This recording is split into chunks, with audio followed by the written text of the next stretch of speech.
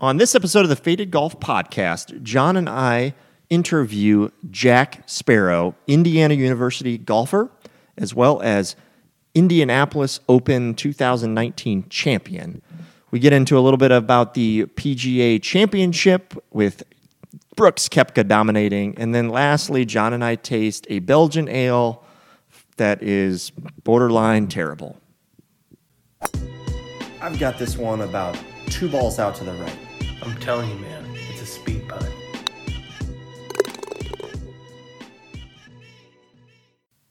Hey guys, real quick, just wanted to give a shout out, of course, to who powers the Faded Golf Podcast, and that is Fanatics, where you can get your officially licensed everything. Who is going to the Stanley Cup Championship, John? The St. Louis Blues. Did you watch it? Oh my God, I watched the whole thing. Hell yeah. Dude, I was so They pumped. dominated in the third period. It was fantastic. The game changer was game, what was that? So 4-2. Game 5. Yeah. Game 5. Yep. They flipped it. They took control of the series there. They did.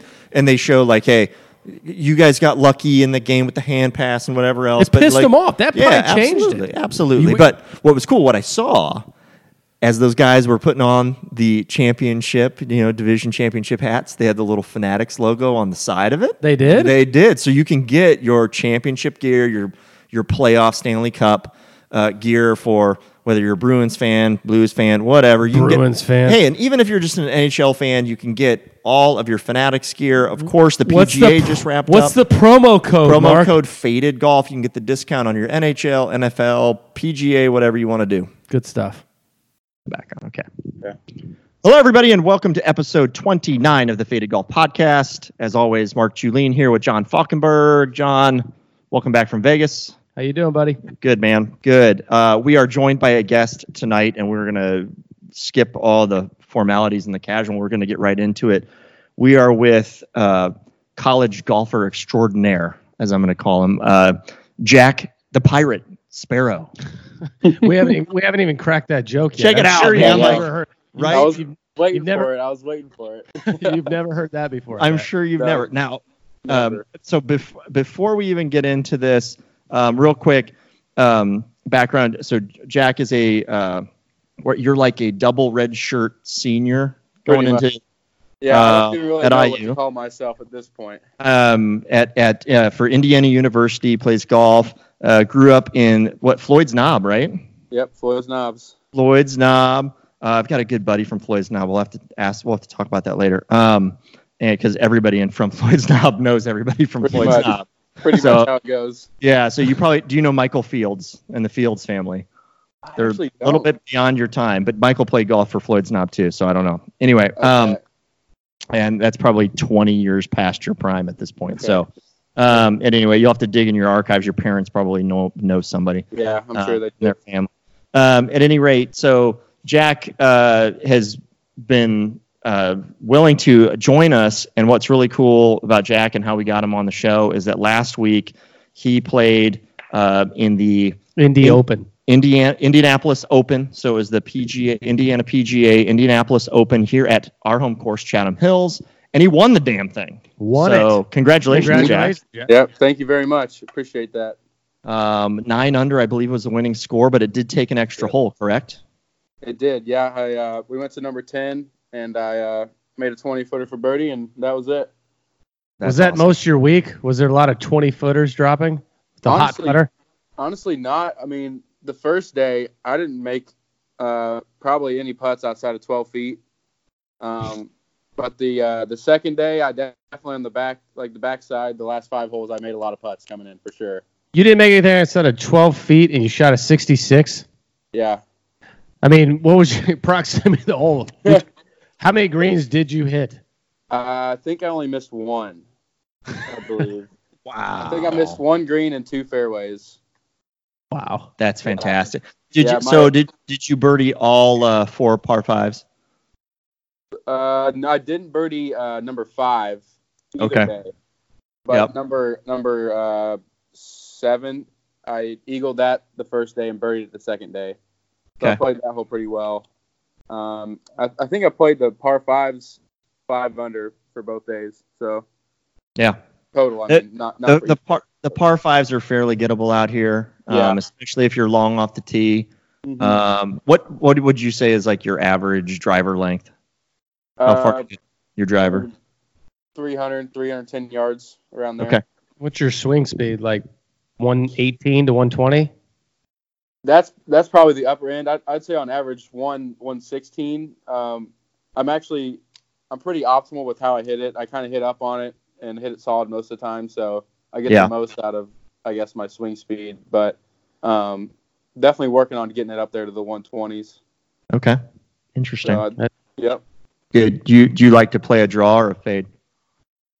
My whole life, I've actually played a draw, but now I'm working on more of a fade. I think it's a lot more controllable, and I can, with the fade, I can take out the right. So I'm left-handed. I'll take out the right side of the golf course pretty much on every shot. So I think it's a lot more predictable. And there's a detail that I didn't even pick up on before this. Lefty. You play backwards. Yeah. That's awesome. And did you play a fade both days? I did. Yep. Yeah, because Chatham's set up for. Oh, it sets up for a draw pretty well. So if you were playing your lefty fade, that's good. Yeah. A lot of holes there's a few holes that set up for a nice cut. But. Yeah, I mean, if you couldn't, most of the holes you can make. I mean, you can make it work, but a lot of I'd say the tougher tee shots usually set up for a fade, which was a fade for me, which was really nice. Yeah, like 1. Yeah, 8. And I think 9 works out pretty well too. Yep. Oh yeah, because that'll keep you from going the most trouble out of bounds. For Yeah. you, it'd be on the right. Yep. Interesting. Yeah, okay, cool. Out there that really fit. My dad's a lefty, so I grew up watching a guy swinging backwards for ages, and so that's cool. So does the funny thing is I'm actually right-handed. Like I'm right-hand dominant. I do everything with my right hand. Phil Mickelson. It's good. Good. My first set of clubs were actually right-handed, but for some reason I decided to hit them the other way. Don't really know why that happened, but it's the way it is, I guess. So why don't you, I think this is a good segue, why don't you just give us like a little, background of you kind of growing up, what got you into the game, obviously what made you flip left-handed, those kind of things. Why don't you give us a little synopsis of the Sparrow here? Yeah, my grandpa really got me into it. He and Fuzzy Zeller are really good friends, so my grandpa was a big golfer, loves it, so he took me out pretty much when I was 3 years old, and it's been history ever since. I just loved it. I was ate up with it. He tells me it was hard to keep me off the driving range and everything. And pretty much. And my first set of clubs was right-handed, like I said. So obviously, getting left-handed clubs has been a completely different struggle that he didn't foresee being a problem. Because you'd be surprised how hard it is to find left-handed clubs sometimes. I'm telling you, man, my dad he hated it. He hated every minute of being left-handed and trying to find left-handed equipment. Hated it all the time. He even had this grandiose idea to create a mobile shop that would just have like left-handed equipment, and he would drive it from like PGA venue to PGA venue. It was like the Dr. Lefty truck. I wish he would have like pulled out the Dr. Lefty. That would have been awesome. Dude, I've thought about like starting a golf brand that makes only left-handed clubs. Yep. Just so, because even now, like Callaway, there's some models that they don't even make left-handed, which is surprising because Phil is like their main guy. Right. But you'd be surprised. Some models they don't even bother making left-handed. That's incredible. I would say though, it just comes down to dollars. What's the percentage of actual left-handed golfers? It's not a lot of. I could probably business sense probably. I could probably name that we maybe have 2 at our golf club that I've ever seen. Wow. Yeah. Really? Yeah. How many do you see a lot in college golf? Probably no, not really. There's actually been a few times where I've probably 1 or 2 times where I've had all lefties in one group, which is pretty wild. Yeah, that's but unusual. most of the time, I'm the only lefty. So you were talking your grandpa and got you into golf, and So how did you start actually playing in competition golf and then progress to high school to college? How'd that? Yeah. I think I started going to camps. I went to IU golf camp when I was very young, but I also went to I don't even remember what the camp was called, but a few camps around Indiana, and they started talking about competition and tournaments in around the state and also in Kentucky because I'm so close to Louisville that I could play in some of the tournaments over there. So I probably started when I was, I don't know, 9 or 10 years old. Most of the time, these tournaments were only 9 holes or something. So I kind of got started pretty young in competitive golf, and I just loved the challenge of it and challenge of trying to get better. And then I guess the closer I got to high school, I started meeting some of the guys on the team, and we started playing a lot together, and that kind of got me prepared and excited to be on the high school team. And then from there, just wanted to be the best golfer I could be and get my name out there and play in a bunch of tournaments. So you played mostly locally through high school? Yeah. I played, I would go to, I don't know, Chicago and okay. I don't know, mainly Midwest, not much farther than that. Not really like many of like the AJGA type stuff or anything like that. I played in a few. They actually had one at Otter Creek when I was in high school, so I played in that one. I think there was one in Illinois that I played in too. I played in 5 or 6 of those tournaments probably. What was your high school team from your freshman through your senior year? What number did you play? My freshman year, I played 5, I believe. We had a pretty good team, so being a freshman and playing in the top 5 was a pretty good accomplishment. Yeah. And then let's see, I played 5, and then I probably played 4, and then I think my junior year I was 3, and then obviously my senior year I was number 1. My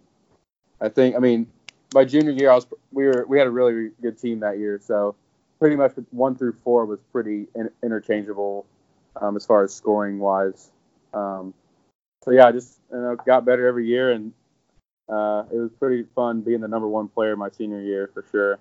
Were you already talking to IU your junior year, or did you? Mm-hmm.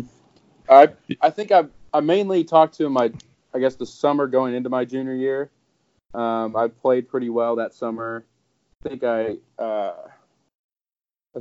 had Boise State that year. I think I got like top 5, and then played well in the AJGA at Otter Creek. And I remember Coach Mayer coming out to watch me. And I'd already known him because I went to the golf camp years ago. So we already kind of knew each other. And then I got a letter in the mail and came on a visit and pretty much loved it ever since. So did you consider any other schools, or did any other schools reach out to you as well? There was a few other schools reaching out to me, but mainly most of them were smaller schools. And I pretty much didn't want to play anywhere small. I was not really feeling, going to a smaller school. So I was thinking go big or go home. So I was going to go to IU pretty much no matter what. That's captain talk there. Yeah, I was set on IU whether I was going to play golf or not. Okay. Luckily I ended up getting a spot. So it was That's nice. Cool. So how's your collegiate career gone? How have you progressed? I've gotten a lot better every year. I redshirted my freshman year, and at the time, I was definitely not up to speed with my game. I don't think I was ever going to play. But by the spring of my freshman year, I think we had a qualifier, and I think I would have qualified to play, but I decided to redshirt that year because to play a few tournaments wouldn't be worth a full year of eligibility. And then honestly, I've gotten a lot better every year, and just kind of had that growth mindset to where you just keep learning and keep trying to find ways to get better. And last year, I was going into last year, and I was pretty excited for it. And unfortunately, I had an injury because I got 7th, I think, in the first term of the year. And then we went to Olympia Fields, and I re-injured my wrist, and that was kind of a bummer with my senior season and everything. And our team was playing pretty well, so we were excited. But you learn some things, you move on from it. But yeah, I mean, You kind of almost didn't play much this season because of the wrist injury, correct? Yeah, I actually that the Indianapolis Open was my first tournament since last September. Wow. So I've been playing some golf. Like I've been playing for, I don't know, a couple weeks or months or so, but nothing competitive. And it's kind of hard getting back into it, managing my practice because I don't want to overdo it. As much as I want to be out there getting better and practicing, it's hard to say, all right, that's probably enough for the day or whatever. So that's been a challenge for sure. So I guess you and Brooks Koepka have something in common, coming on off an injury and then just take care of business. Hey, injuries are good for you in some ways. I think so. I think it gets you to reevaluate some stuff. Yeah, I want exactly. you. Can you expand a little bit on your practice schedule? I think what's interesting. For obviously the average guy, if we can get out and even play once a week, let alone practice, like we're pretty happy with that. I remember playing high school golf, and obviously I think it's what made me a better player is that I played every single day. Mm-hmm. But tell us about what the routine is in college, with IU as far as like your practice schedule, and obviously knowing that you are on a little bit of a different practice schedule because of your injury. But what's that look like? Right. We usually have 2 workouts a week around 6:30 in the morning. Those are actually good. I enjoy working out because it keeps my body, I guess more active, and you just feel better after working out. In my opinion. What does that pertain? Like when you say working out, like you guys do stretching, cardio, what all do you guys do? Yeah, we do a fair mixture of things, but actually the last few years we've done a lot more lifting with deadlifts and stuff like that. There's been a lot of new research have come Squats. Out golf. Yeah, like a lot of stuff. Olympic lifting has been proven to be really good for golf.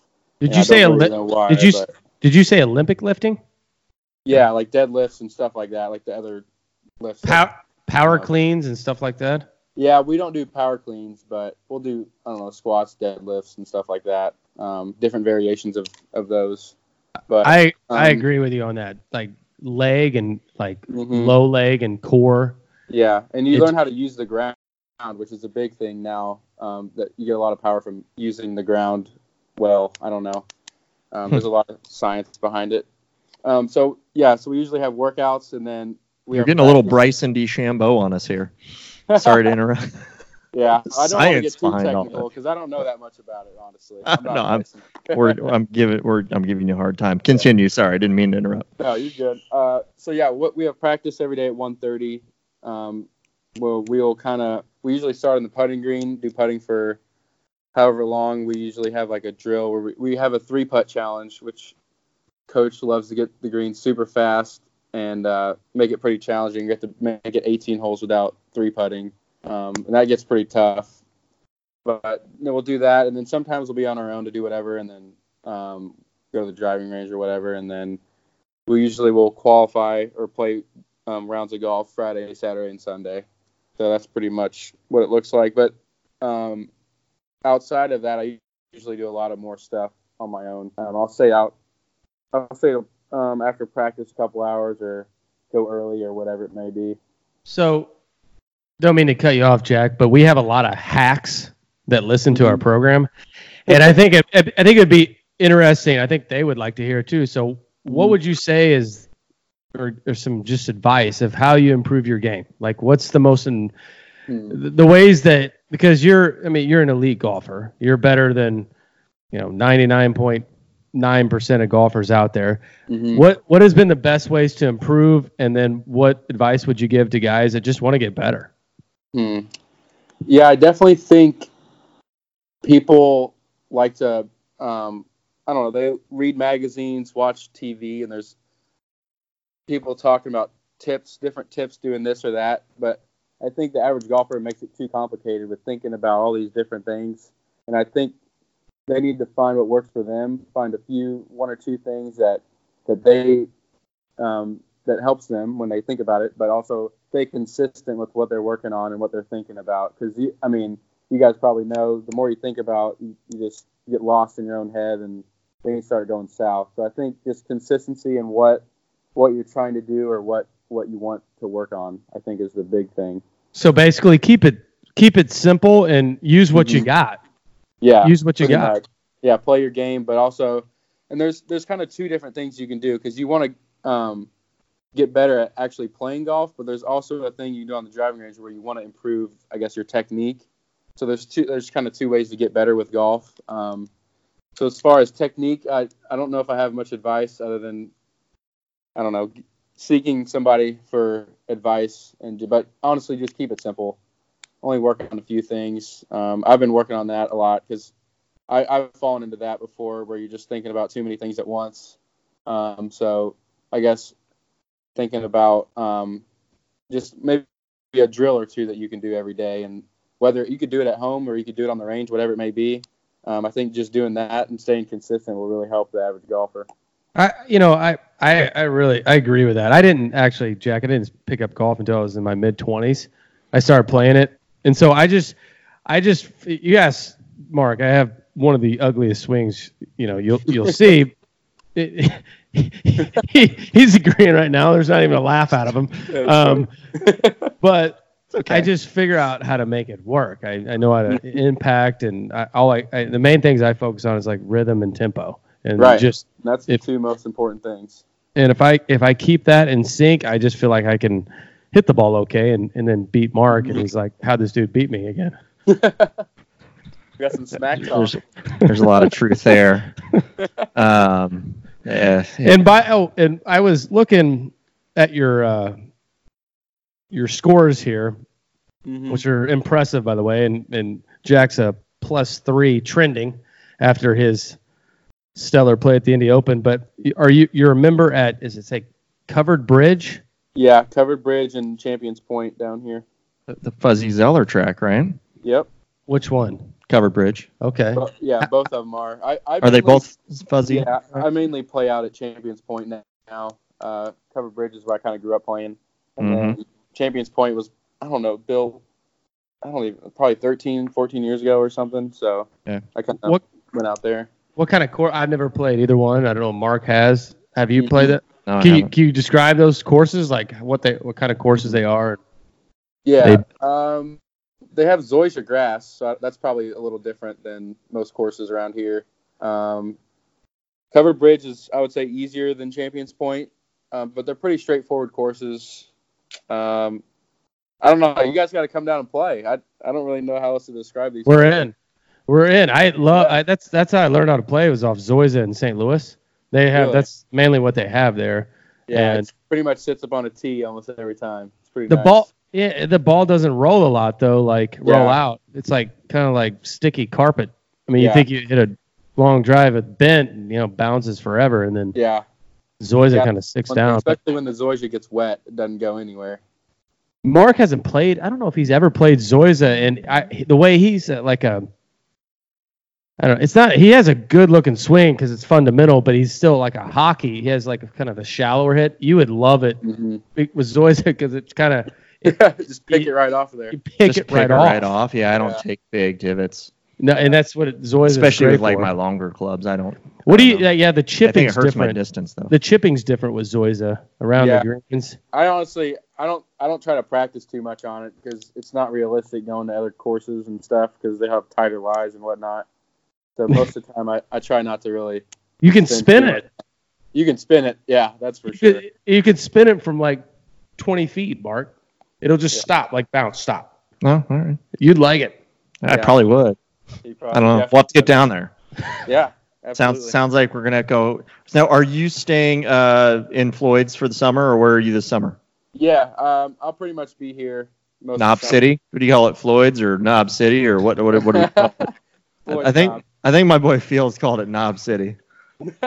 I've actually never heard anybody call it that. That's funny. Oh man, okay, that's good. Where exactly is it? It's down near Louisville. Is it Floyd's Knobs or Floyd's Knob? Knobs with an S. Yep. Yeah. It's literally what, like 15 minutes out, 20 minutes outside of Louisville, maybe half an hour. Yeah, I can get downtown in probably 15, 20 minutes. Yeah. So it's a story for another time for John. I've hung out in Floyd's Knobs. Okay. on a Kentucky Derby weekend a couple times. We may take you up. Oh gosh. We Which may gets take a you little up on hectic. coming down for a round. Yeah, that'd be kind of fun. We'll have to find a day. So you're just basically playing golf all summer, or do you have like some other activity? What are you majoring in, by the way? Majoring in finance and entrepreneurship in the Kelly School of Business. Oh, You might want to come talk to me. I was going to say John might have a job for you if golf doesn't pan out. All right. Yeah. you just his eyes just like lit up. He's like, hold it, good golfer, finance, entrepreneur. Jeez. John All right. John runs a whole brokering operation. He's got him and his partner. Debt and structure. Wow. Dude, Sounds like a good fit. debt and structured finance. Yeah, there you go. So all right, Perfect. look at that. You're recruiting. Well, are you have aspirations to Oh, take yes. it farther, Jack? That's kind of what I wanted to know too. Where do you want to go with golf? Yeah, after school, I'm gonna try to play golf for a couple of years and see where that goes. But after that, I don't really know what I'm gonna do. So I'll have a little bit of time to figure that out. Yep. Finance job in Indianapolis sounds like it might be Yeah. in line. Yeah, pencil me in for that one. Well, I tell you what, man, we will be your biggest fans as you try to 100%. to make it though. Thank you. For sure. I want to go take one step back real quick because John had kind of talked a little bit about, what are you working on? What do you think the hacks can work on? What does the coaching staff at IU have you guys working on? You talked about the 3-putting, competition kind of thing. What is there something unique or specific that you think, like before you got to IU, you're like, I never practiced that before. Like, what do they have you guys focusing on? Yeah, we do. So we have a TrackMan. So we'll do. It's called a combine, which basically you hit shots from different yardages, and it'll give you a score based on your proximity to that target. So we'll do a lot of that stuff with. I normally do my wedges, which is probably 60 to 120 yards, because I think that's a huge part of the game, especially hitting it farther than the average golfer. I have a lot of shots in that range, so I get the most out of doing that. But that was something I'd never done before college, and it was a little bit different to me because it was more of I had to focus harder on each shot. It wasn't just like I hit it and it doesn't matter really where it goes or whatever. So it's kind of a different focus on practice where you're thinking about it's more like you're on the golf course. So I think it's done me really well because when you go out and play, you're like, yeah, I can hit this shot because I just did in my practice. So it kind of gets you in your routine and gets you thinking about other things. So that's been something different for sure. Would you say like you focus on your wedges probably like 40% of your practice or 30% or so? Probably, yeah, 40 to 50. Sometimes it's even more than. That's awesome. I believe that. Yeah, I believe that. That's the past few years. I've really been working on 120 and in pretty hard, and I think that's been a big part of getting better with my game specifically. That's a book, 120 in. That's Rob. That's a book. That's a title right there. Well, yeah, I Rob think that's Aiken. No, it really is. It's a title of a book. Rob Aiken. Oh, is it? Yeah, There you out go. of Nashville. I think that you that's an interesting observation, and I look at I think like on Twitter or Instagram or whatever, Koepka shared like a yardage book that he had or something like that, and you looked at like especially on the wedges where he was looking at like 3/4 swings, half swings, those kind of things, and really trying to dial in on those numbers. And while I feel like I have a pretty good idea of what a half wedge is or a 3/4 wedge, or if I choke down an inch and hit a 3/4 wedge or a full wedge, I don't think I've ever measured it in detail, which is what it sounds like the coaching staff has you doing. It's a field. and I've been working on that pretty hard. But so I'll have like a 9 o'clock swing and then different 7:30, 9 o'clock, and 11, and then a full. So I have 4 yardages with each wedge, and majority of the time you're going to be within a couple of yards of those numbers that you have. So it makes it pretty simple. You don't have to do a lot of guessing out there. It's a little bit off from practice, but I just want to make sure I remember. What are your clubs in your bag? What do you? Oh yeah, tell us about your equipment. Yeah, What's in? Give us a what's in the bag. All right, I'll give you the rundown. So I have the Callaway Epic Flash driver. Nice. that's a pretty awesome club. If you guys haven't Does hit that one. I have it. Not to, before you go any further. Does IU have a particular manufacturer they work with, or do you guys? Is it anything you want to play? We can play whatever we want, but the Callaway is especially nice to us. So Okay. most of the guys on the team play Callaway stuff, and actually I was all TaylorMade, I think, before I came in, and I switched right when I got in there, and I started playing the new Callaway ball too, which if you haven't tried that, I mean, I was so impressed with their ball from the start. What'd you hit before? Pro V? Yeah, Pro V. Okay. And I think a lot of people, I mean, pretty much everybody you play with plays with Pro Vs, but now, I mean, Callaway's opened it up for everybody. I think a lot, and even there's been a lot of TaylorMade balls out there too. I like the I'm a TaylorMade ball. Bridgestone guy now. Yeah, John's Really? been the Westfield team gets a good deal on Bridgestone So balls. I he's been played them playing since last year, and I really like them. The one those. Tiger He plays. got me a dozen. I've liked them. Really, I've never And- played Bridgestone. And I played the TaylorMade ball almost last year. Pretty much that was my ball, and I liked it. They're all good balls. And I've got a dozen of those Snell balls over the holidays, and they're actually interesting. But I've heard. sorry. Those balls pretty good actually. They putt and feel like a Pro V, so I like it for that because from a touch, putting touch. Once you get used to that, that's my. I think the Chrome Soft probably and the TaylorMade's just about as close, but I really feel like the Snell, it's almost like putting a Pro V. So I like that, and they're long as shit off the driver. Wow.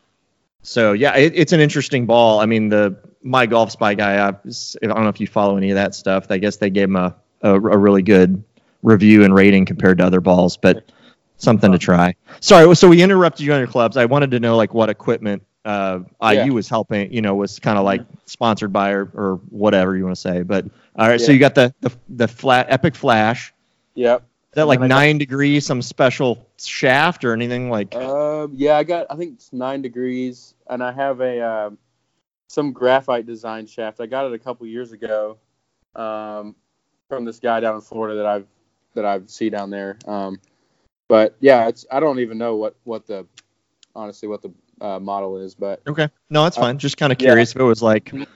Is it extra stiff? Do you know the extra weight? stiff. Yeah, it's not tipped or anything. I think it's 75 grams. Okay. Yeah, pretty standard there. And then I have the You have the. Hello. We lose him? Hello, Jack. We lost you. Hey, can you hear me? There, Oh, yeah, we Bro, got- yeah, you we broke got up. back there. Are you there? Okay, There you go. yeah. You're back. I'm back. All right. I have the old Epic 3-wood with another graphite design shaft. And then I have a Callaway, some Apex hybrid that I just got. I got those too, man. Really? This year, they're so awesome. Yeah. I had a driving iron, but I actually broke the face in on it a couple weeks ago. Broke the So- face in on it. Wow. Yeah. He's Yeah, a I hard one. didn't even That's- realize I did it either. How tall are you? How tall are you? I'm 6'1". Okay. Yeah. So I broke the face in. I didn't realize it.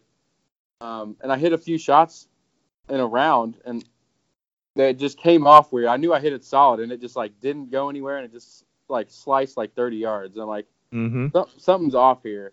And then I look at it, and I can see this one of the grooves is like sticking out more than the other one. And Oh, that's a. yeah, so that kind of sucked because that was one of my favorite clubs that I had.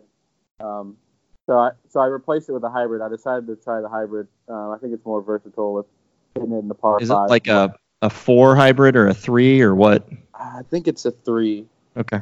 I believe. Yeah. I'm sure you've got it tuned however you need it to fill your Yeah. gap. How So- far do you hit that thing? About 245 in the air, Rips it. probably. Yeah. You don't even. Yeah, That's so good. that's so you don't even really need a 3-wood. Yeah. I don't hit my 3-wood much, honestly. So And then I have don't the, carry a 3-wood anymore, so yeah, I get it. Yeah. I have the Callaway X4, the new forge irons that they came out with, I think last year or the year Those are before. pretty. Yeah, those have been really good. They feel super sweet. And then I think I have my irons at a quarter an inch longer I switched that a couple years ago. I've liked it. I thought I wouldn't really like it at first, just because it feels so different when you're switching to something like that. Yeah, initially. But yeah, I'm glad that I did it. Mark, that may be good for us because we have difficulty staying down because we're getting old. Mine are all half-inch long. I know. I need to consider it. Yeah. Oh, I'm 6'3". Okay. So yeah, I'm a half-inch longer. Yeah. On all mine. I gotcha. That makes sense. Yeah.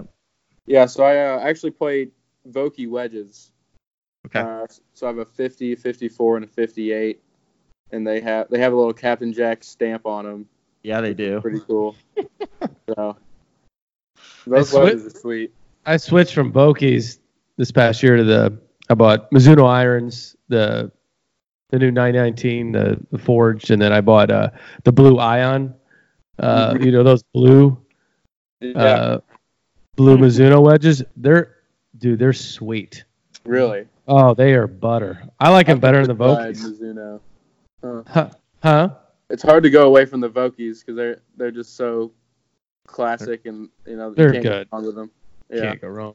Yeah, I'm a little mixed. I've been playing those Ping S55s for about 5 years, and so I've got a Ping gap wedge and a Ping glide sand wedge, and then I do have the Vokey 60 that I've carried a Vokey 60 for probably 10 years. So you got old trusty. Yeah, it's right. I got the trusty rusty. There you go. So actually, my wedges are they have the raw finish, so they rust kind of on their own. Yep, I got that on my 60. I actually just moved to that one, getting away from the chrome finish or whatever, or the satin finish. So yeah. Yep, good stuff. Mine are blue and bold. I know his are like blue and he's like freaking Papa Smurf in his hands or something. Awesome. I don't know. Especially when they knock it. So I have an Odyssey putter too, the number 7. Yes. I've used that one for a while. Honestly, I don't think I'll ever be able to switch from that putter. Okay, that's one of the best putters I've ever used. God, I was trying to think of what. Yeah, especially after the Indy Open. Yeah. I think it's tough to switch style putters. How many putts did you have each day? Honestly, I don't even keep stats. I don't know. I should keep my stats. That's solid putter. Your hands were just burning. If I had to put the putter I made a pretty big 40-footer on 17 though. On the last day. For eagle or birdie? No, for par. Oh. Yeah. 40-footer for par? Yeah. Oh my God. That's your tournament winner right there. Pretty much. I mean, I was gonna Kenny, the guy I was playing with, birdied the hole. So if I didn't make that, I was gonna be down 1 going to the last hole. So what'd you do? Put one in the lake? Hit it left off the tee into the hazard. And the left hazard. Yeah. And then dropped, hit it up there. I had 120 or something, and hit like my worst shot of the week at the worst time. And I was actually on the fringe, but we were playing Listening in Place, so I got to line it up and everything, and I drained it on him. He probably wasn't too happy about it, but no, I can't imagine. Yeah. How far were you? Did you just hook it on number 17? Off the tee. Off the tee. Well, for a lefty, I pushed it out. Oh yeah. I got to think of that. Yeah, he blocked it bad. They were probably playing the back tee. You didn't want to frickin' hook that thing in the damn lake, and you frickin' blocked it. Way to go. You were playing. It was a little different too, because they moved the tees all the way back, and I never to the back tee. You can't get that water man. Yeah. No, you can't even reach the water. Well, he might be able to. No. Yeah, I don't know how far it is to the water, but it's like back there. It's like 330, and it was wet. Yeah. Really? So I probably could not. My secret there now is I literally choked down to the frickin' metal, and I just hit I hit a bunt driver out there 250, 260. Gotta get it in play. I wish I would have done that. And because that hole, I've been in that stuff left. I've been in the pond right. I get it, man. I get it. Well, that's cool. I mean, I love what's in your bag. I think plenty of people will be jealous of what you're carrying and your equipment. It's awesome. Before we get into kind of wrapping up some of this stuff a little bit, but I wanted to ask you about some of your like proudest moments in golf. So you've kind of painted this whole picture for us on how you grew up with your grandpa's one of his best buddies is Fuzzy Zeller, and so you got sucked into golf at a young age, playing a lot of courses, and then you played 9-hole tournaments or whatever. What are beyond what obviously the big win last week? I mean, that's got to be a great highlight for you. What are some other highlights for you? In your career. I think the highlight overall would just be being able to play at Indiana University. Then my grandparents went there, my mom went there, so it's kind of from a young age, kind of pretty much my main goal was to do that. So it's been an honor to represent, I guess, my family and the state and everything. So that's been pretty awesome. As far as specific stuff, oh man, I'm gonna have to think about this. I don't know. I mean, there's been some rounds and stuff where I guess probably one of my most proud moments specifically was golf in a round. It was my first round actually at IU. It was my second year, so I was a redshirt freshman. And then we were playing in Chicago, and it was kind of windy and cold. And I mean, I'm pretty nervous at this point. And I think I made 6 bogeys on the first 9. I think I shot 6 over or something. And then I come back and I shot 33 on the back. So that was, I guess, something to where they'll kind of stick with me forever. Where it's kind of something where you face adversity, but you kind of persevere through it. And that sounds like our average round. John and I do that every week out here in Chatham. We go out, shit the bed on the front 9, and then for some reason we go and shoot like 33 on the back or 34 on the back. Well, I think that's the thing. It's like we probably aren't playing for as much criticism from your teammates and whatever else. It's all on our shoulders. We're out here playing for 10, 10, and 10, $10 Nassau's. But too often do we come out and shit the bed on the front 9 and then tear it up on the back 9 to somehow. John and I have this ability to shoot somewhere between 75 to 79 or 75 to 80 pretty much every time we come out here. It's just what we do. The last 3 rounds, 73, 74, 81. Hey, that's golf for you. It is, man. It is golf. That's the game we play. The mental game we play. Love it. Yeah. All right. So, hey, we're going to do what we call our quick 9. We're going to ask you 9 quick questions, and then we'll talk a little bit about the PGA Championship, but I want to get through this quick 9. All right. You ready? Yep, here we go. Ready. All right. Who's your favorite PGA Tour player right now? Phil Mickelson. Phil Mickelson, lefty, right? I love that. Lefty. That makes sense. Lefty. Yeah. I think what he's doing on social media is pretty fun. Oh, it's epic. The thumbs up stuff is fantastic. I'm working on a Phil t-shirt right now. So I might, and once I get that done, that may be the one you get. So we send a t-shirt to everybody that's in on the show. So usually you get the speed putt t-shirt because it's a speed putt, but if I make the Phil Mickelson one in time, maybe I'll do that. Or maybe I'll send you both. Great. All right. So girlfriend. This is a question from my wife. She wanted to know. Girlfriend? Yes. Yes, girlfriend. Okay. We might have to. She's she's a cheerleader at IU. Okay. There you go. Yep. All right. All right. So you smashed in the face on your driving iron. What's your new favorite club? I got to go with the putter. Yep. John called it. He just mouth putter over here. Got to go with the putter. That's good. Pizza or tacos? Oh my gosh. Oof. I gotta go pizza, I think. Okay. That's a hard one. Those are probably. That's tough, right? My top 5 right there. But right, sure. Both. Those are like both. If you had to, want to on your deathbed, pizza or tacos. That's tough, right? Probably pizza. Yeah. Yep. Most embarrassing score in a competition. Oh, okay. This is easy. I shot 86 in a AJGA qualifier, and then I got top 10 in the tournament after that. Wow. That's actually you that's qualified accomplishment. with the 86? No, I Ben? didn't qualify. I played in the qualifier to get extra points or stars or whatever, however Okay. the point system works. I was already in the tournament. Gotcha. But I shot 86, and I was pretty embarrassed about it. And then I went out there and played well. So funny how Okay. golf works, but It is. that's the way it is. It's Yeah. funny how golf works. Well, when did you change your name to Jack? I've had it since birth. My name's James. Well, right. Your name's James, but But- your parents have called you Jack since like day one.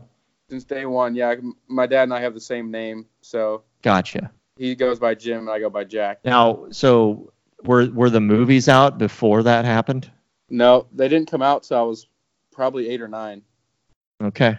So that There was you go. extremely weird, seeing those commercials on TV the Right. first time. Like Yeah. how much shit have you gotten for being Jack Sparrow now? Oh my gosh, you can't even imagine. That's gotta be Dude, freaking endless. Yeah. Actually, funny story. I was at school one time, and I think this was middle school. I was staying after school for basketball practice, and we were messing around in the hallway, and this janitor was trying to get us in trouble, and they asked me what my name was, and I told them, and they didn't believe me. So I was like, okay, that's fine. You don't have to believe. I won't get in trouble then. If you don't believe me, Right. that's all right. He's like, yeah, whatever, Jack Sparrow, Yeah. pirate. Yeah, they thought I was Awesome. lying. It was pretty funny. That's fantastic. Yeah. I obviously connected with you on Twitter. Do you do Instagram as well? Yeah, Okay. I'm private on Instagram though. I You're believe. private on Instagram. So which one do you prefer? Depends what I'm looking for, but probably Instagram. Very Twitter good. can get pretty annoying sometimes. Yeah, it's just There's a lot of too people much. who like typing, Bullshit. stuff, and yeah. no. I agree with that. It's the keyboard warriors, right? Mm-hmm. And then what's the best course you've ever played? Ooh, let's see. Probably I played Trump International. I think I was in high school. That was pretty awesome. Okay. I think it's near Jupiter. Yep. That's a pretty cool play. I actually got to meet him too. So that Oh, okay. I have a 2-part question. Can I add to Well, no, this is a Okay. quick 9. Let me finish the quick, quick 9, nine, and and I'll then add you the can, 10. and you can. All right. Tiger, Spieth, or Rory will be the first to win another major. All right. So All right. So let me ask you that last question here again. So Tiger, Spieth, or Rory will be the next one to win a major. You say Rory. say Rory. Yeah, I think Spieth's trending in the right direction, but I think Rory he's had a pretty good year so far. He just hasn't won, so I think he's due.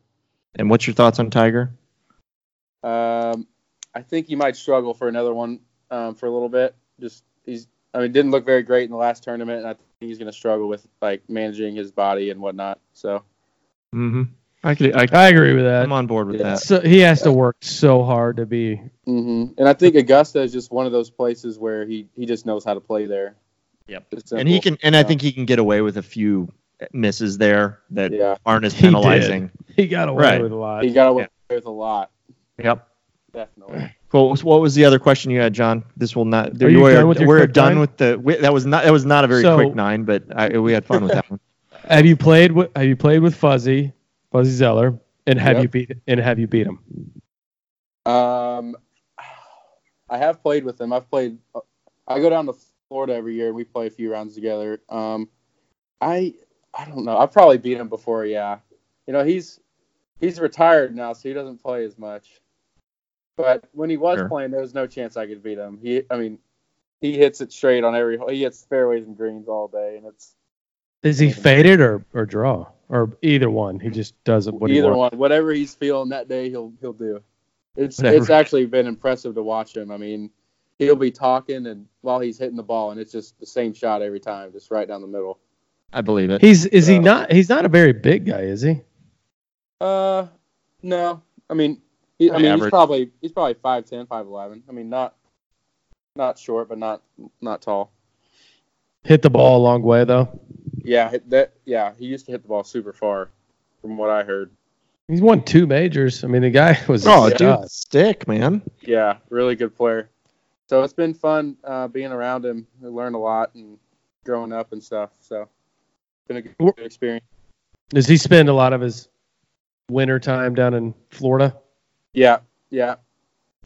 Down in Naples. Yeah. My grandpa liked to hang out down there. So any chance I get, I'll go down there and play some golf with him. That's awesome. That's real Yeah. cool. Mm-hmm. Well, hey, Jack, we really appreciate the interview. We're gonna jump into some PGA conversation. I think you've got a great career ahead of you, and John and I are gonna be your biggest fans. But Appreciate it.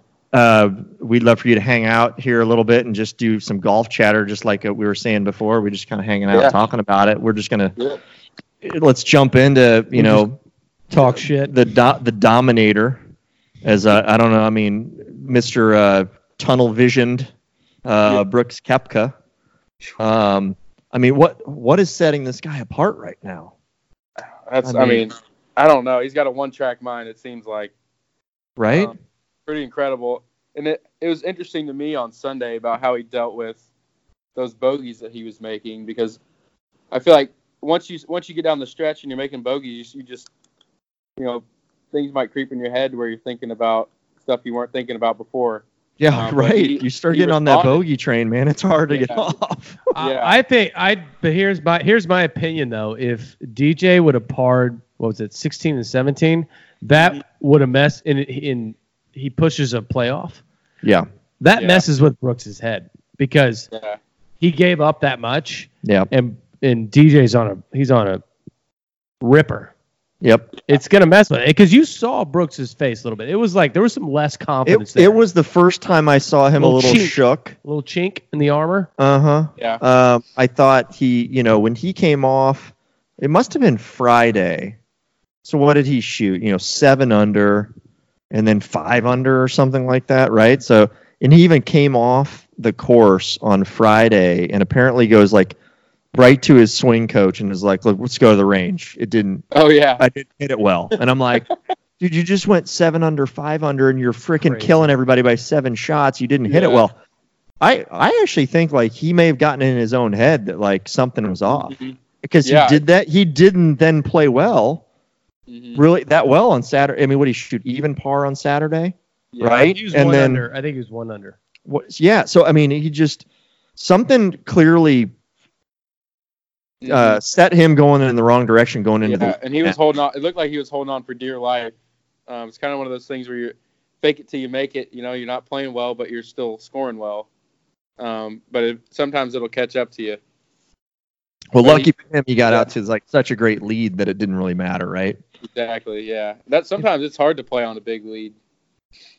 I would agree with that. You start trying to play conservative. Like I try to put myself in like those kind of shoes. Like if I had a 7-shot lead going into like the club championship or something like that on Sunday, I literally think I'd be like, just shoot for middles of greens, just hit fairways. Like not playing. You start thinking about like not what you would do to play your game. You start thinking about how not to fuck it up. It's almost worse to lose a golf tournament, right? Like that. I mean, 100%, 100%. You come in second, and you were in second the whole time. This shit.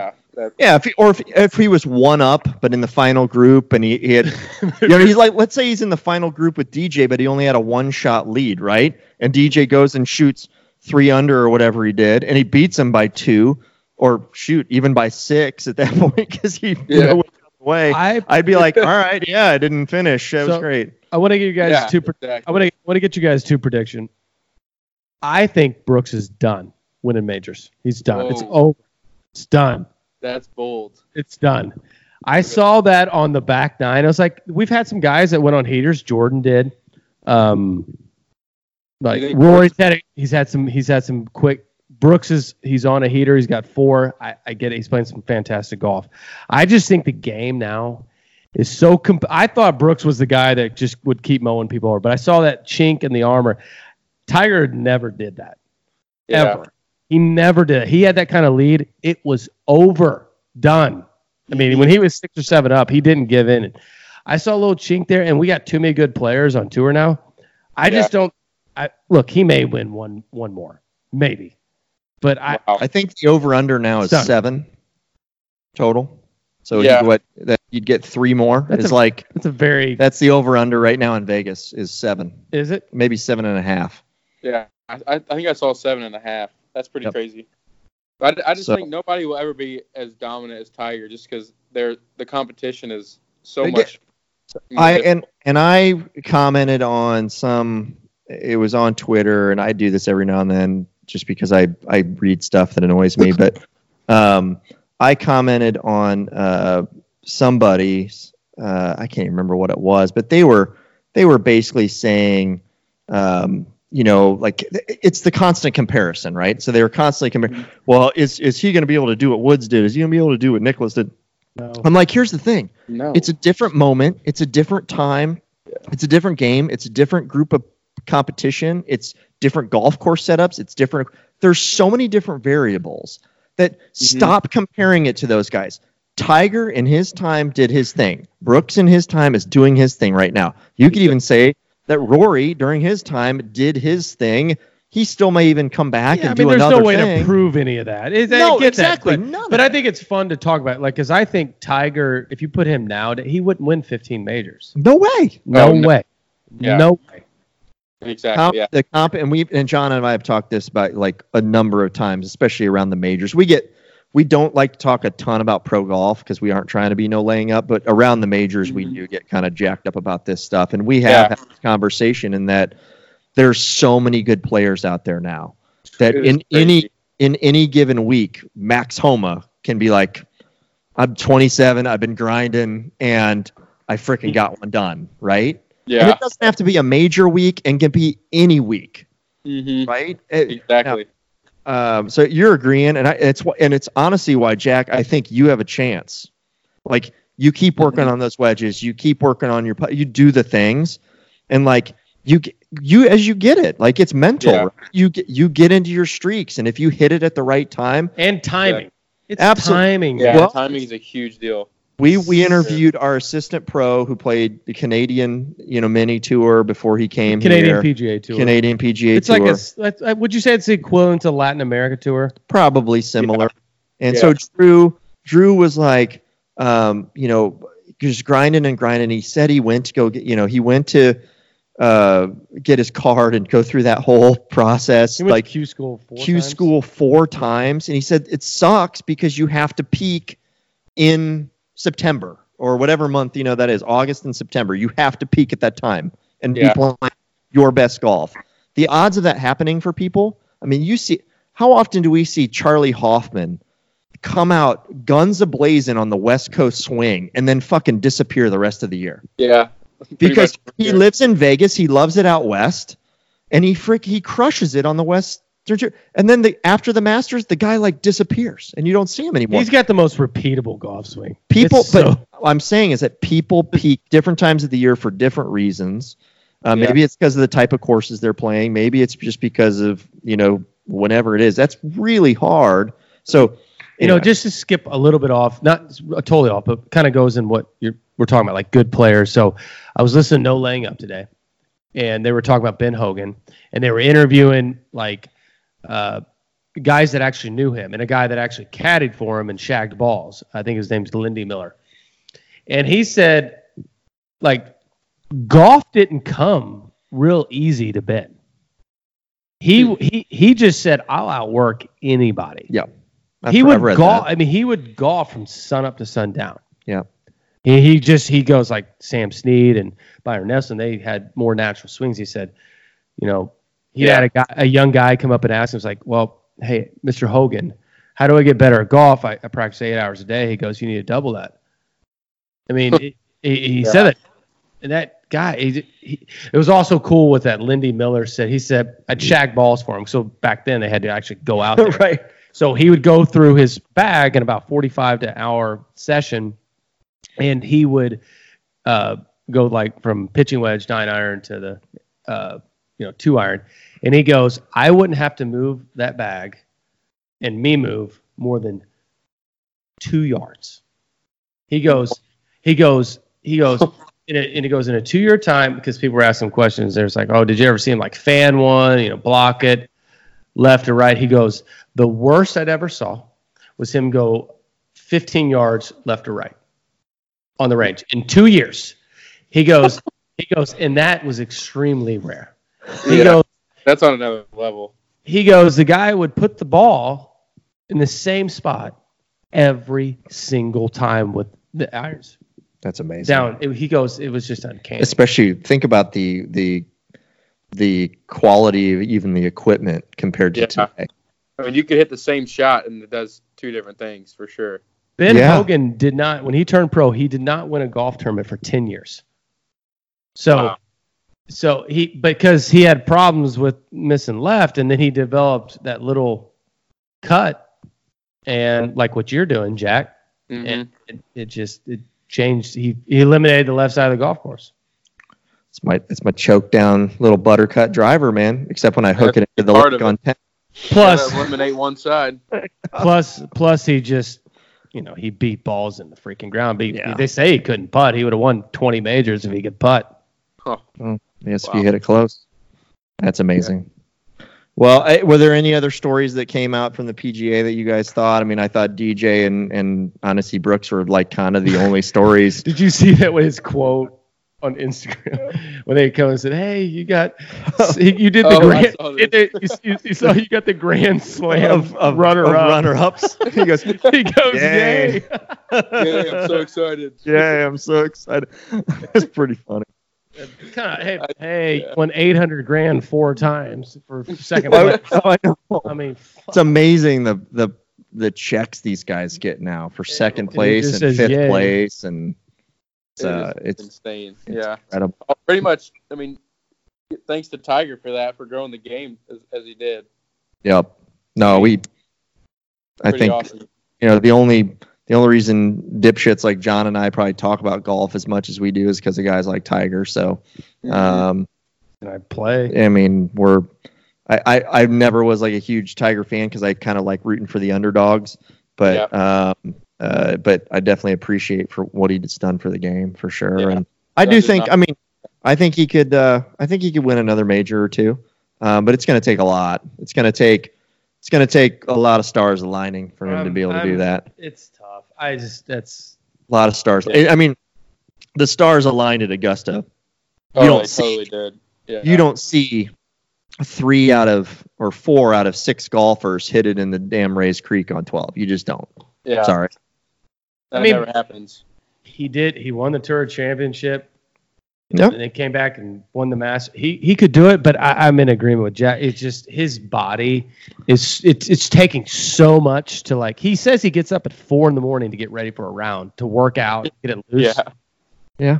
That's a lot, man. That sucks. That's a lot of work to. But if there's anybody that can do it, it's him. Yeah. Well, getting old sucks, Jack. So take advantage of your youth. I can tell you because I think John and I had a conversation. It was either Saturday or Sunday, and he had played, I think, 4 rounds of golf last week, and he's like, I played too much golf this week. My body can't take it. And I'm like, dude, how pathetic are we that we're 40-year-old men that can't take playing 4 rounds of golf in a given week. We can do it. It's just like when I start noticing like you get off a lot easier. Yeah, it sucks. And I still try to work out and keep up, but it's just not the same. I'd have to work on. Well, it's such a repetitive motion that it just over time will just tear your body down pretty much. It'll wear you out. Yeah. So you were talking about Brooks's run. Do you think Jordan Spieth will win any more majors? Not a chance. Yes. Really? I do. Done. Yes, he will. If he gets. I think he has 2 more in him, at least. I mean, he's only, 26? Whatever. Yeah. Mm-hmm. Here's I want to flip back to Brooks for just a second. John and I actually have a $100 bet.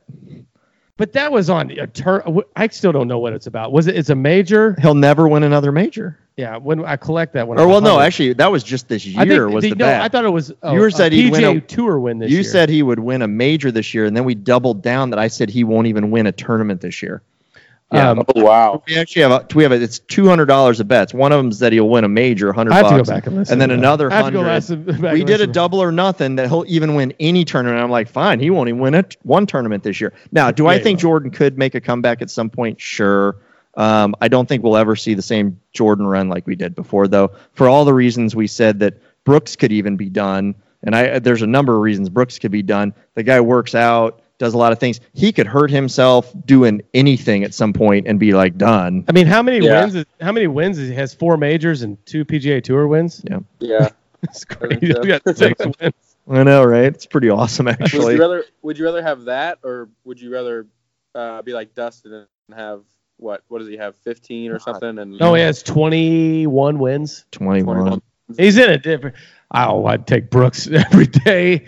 I'm 100%. Right now, if you told me I got to bet the house on any player right now, I'm definitely putting it on Brooks. I just think he's the hottest golfer right now. And will it last? I don't know. Will he tear through every major? I don't know. But I do think, and this was me listening to No Laying Up this week, I think the way they're setting up these golf courses, whether it's a DJ or it's Brooks or like a Gary Woodland or any of these guys that are like big, strong, long hitters, I think they have just a tremendous advantage. Because of that long rough and then 7,600 yards or whatever the heck they're stretching these things out to. And I think the margin of error for the shorter hitters is so small that they almost have to play perfect to have a chance. Yep.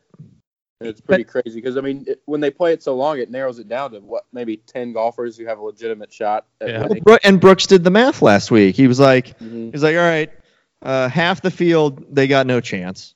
He's like, all right, the other half, they're going to choke because of the pressure. And then the other half, which whittles it down to worry about 10 golfers. He's like, I got to worry about like 15 guys. Yeah, and that's crazy.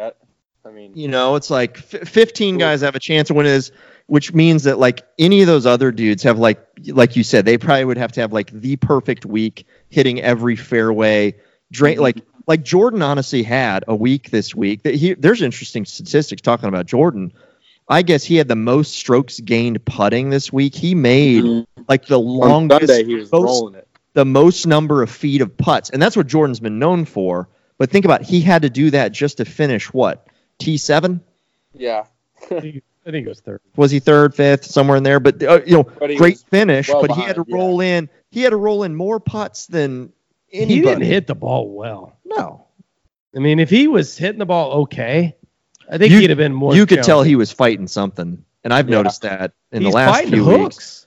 Yep, before he even steps up to the tee, he's always making some weird herky, like fake, backswing type thing, like practice swing. I'm like, what are you working on right now, buddy?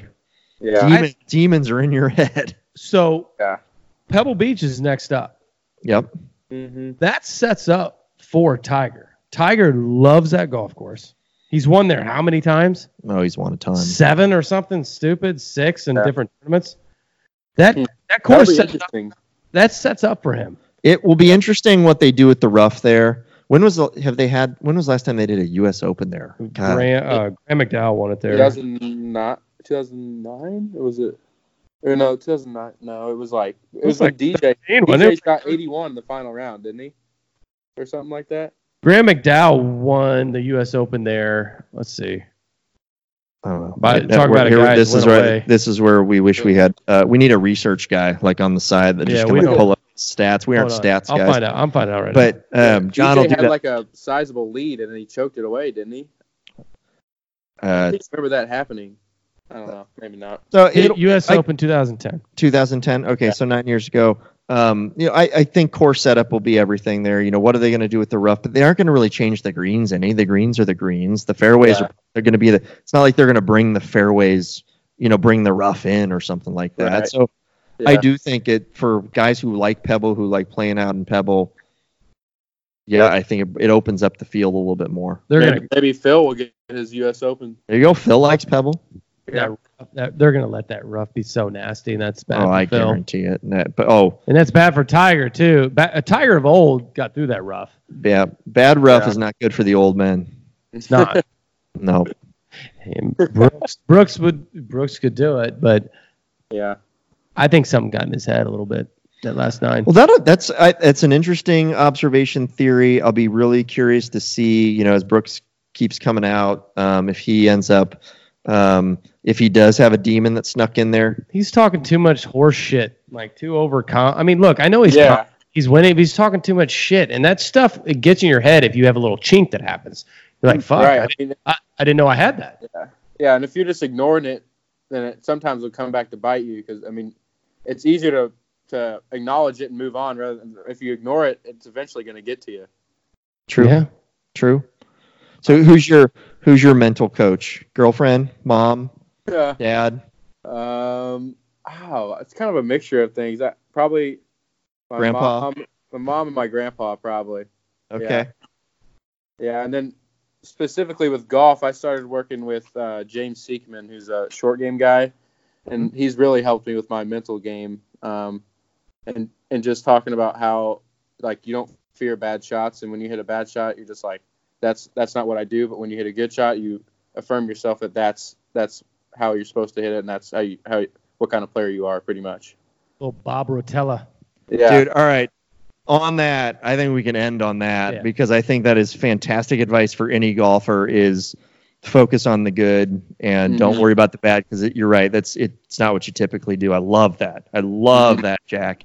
Hey, Jack, I'd caddy for you, buddy. If you need it. Yeah. All right. Absolutely. Well, hey, we'll set up around here. We'll catch up with you off recording as well. But we really appreciate your time.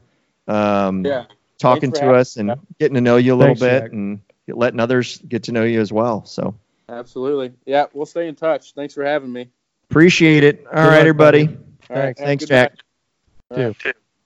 All right. Well, thanks again to Captain Jack Sparrow for giving us a nice little interview. I thought that was a really unique, view into a college golfer who is clearly, playing some really good golf right now, John. So I thought that was a whole lot of fun. Thanks again to Jack for playing along with us, Captain Jack, telling us your story. And we wish you the best, and we look forward to maybe playing around here soon. So in honor of Captain Jack, we have a Belgian ale. It's out of what is it? These guys are the Van Steenberg Brewery, and they've been brewing beer in Belgium since the 1700s. And we have the Pyrat as two A's. So it's P-I-R-A-A-T. We're assuming that it's the Pyrat is how you pronounce it. I'm gonna have to do a little homework on that, and I'm sorry I wasn't prepared for this segment. Let's get this over with. But we've popped this. We've taken a sniffy sniff, and it's kind of it's a golden color. I would say. Would you say this is similar to what? It's a strong ale. It's Well, let's preface this. We had a bunk bottle before this. So oh yeah. So the first bottle we opened was like flat, which I didn't really pay attention to. You took it, and I took the second drink. There's something wrong. Well, I'd only put splashes in our glasses because I was like, we're just kind of sampling this anyway. So I didn't really notice if there was any like head to it or anything like that. And it was bad. And so I was like, this is the worst beer you ever. This ain't much better. But we are sampling the Pyrat now in honor of Captain Jack Sparrow, and it's one of the worst beers I think we've ever tried. This, would you say? So we've tried two really bad beers on this show. If you remember the beer we had in Paris, this is worse. And I have a feeling that. I mean, I wish I had the side by side. How do they brew something since 1784 if it's this fucking terrible? Dude, it's borderline awful. Would you gift it to No. No, I wouldn't. I mean, it's too strong, and then it has like it's just not. Maybe, okay, look, I respect other people's palates. I like to find one person who likes. Go to the beer review thing. What's it get? Beer Advocate. Beer Advocate. Let's I'm just give curious. somebody else's 3.5, 4 stars. I mean, from on these other websites that I'm seeing. So I mean, 4 stars. 3.5. to 4 stars on TotalWine.com. That's based on 3 reviews. Rate Beer. Rate Beer is probably Beer Advocate 4.1 rating. 3.6 rating on Rate Beer. I don't know what these guys are drinking and what they consider whatever. Maybe this is some Belgian. Maybe we just don't like Belgian. You know what? There's like there is a Belgian or two I like, but do you know like those sour beers? Yes. Oh, this totally reminds me of Yes, that. and some people love those. Yep. I'll spit it out of my mouth. Yeah, pretty bad. It's terrible. So Won't gift. Won't buy again. this was gifted to us by somebody who knew a guy who this was his favorite beer. Seriously? Yeah. This is his favorite beer? So somebody that Rick knows, this is his favorite beer, and he had gifted it to him. And so now Rick had like 2 packs of this stuff, and he gave us one, and it's terrible. I want to go back to my Modelo, or we're just going to switch to tequila. But I'm done with that beer. yeah, that beer is pretty awful. So with that, that's a review. Would not gift it. And with that, on behalf of Captain Jack and John, go out there, hit more greens. You'll score better. Thanks. Thanks.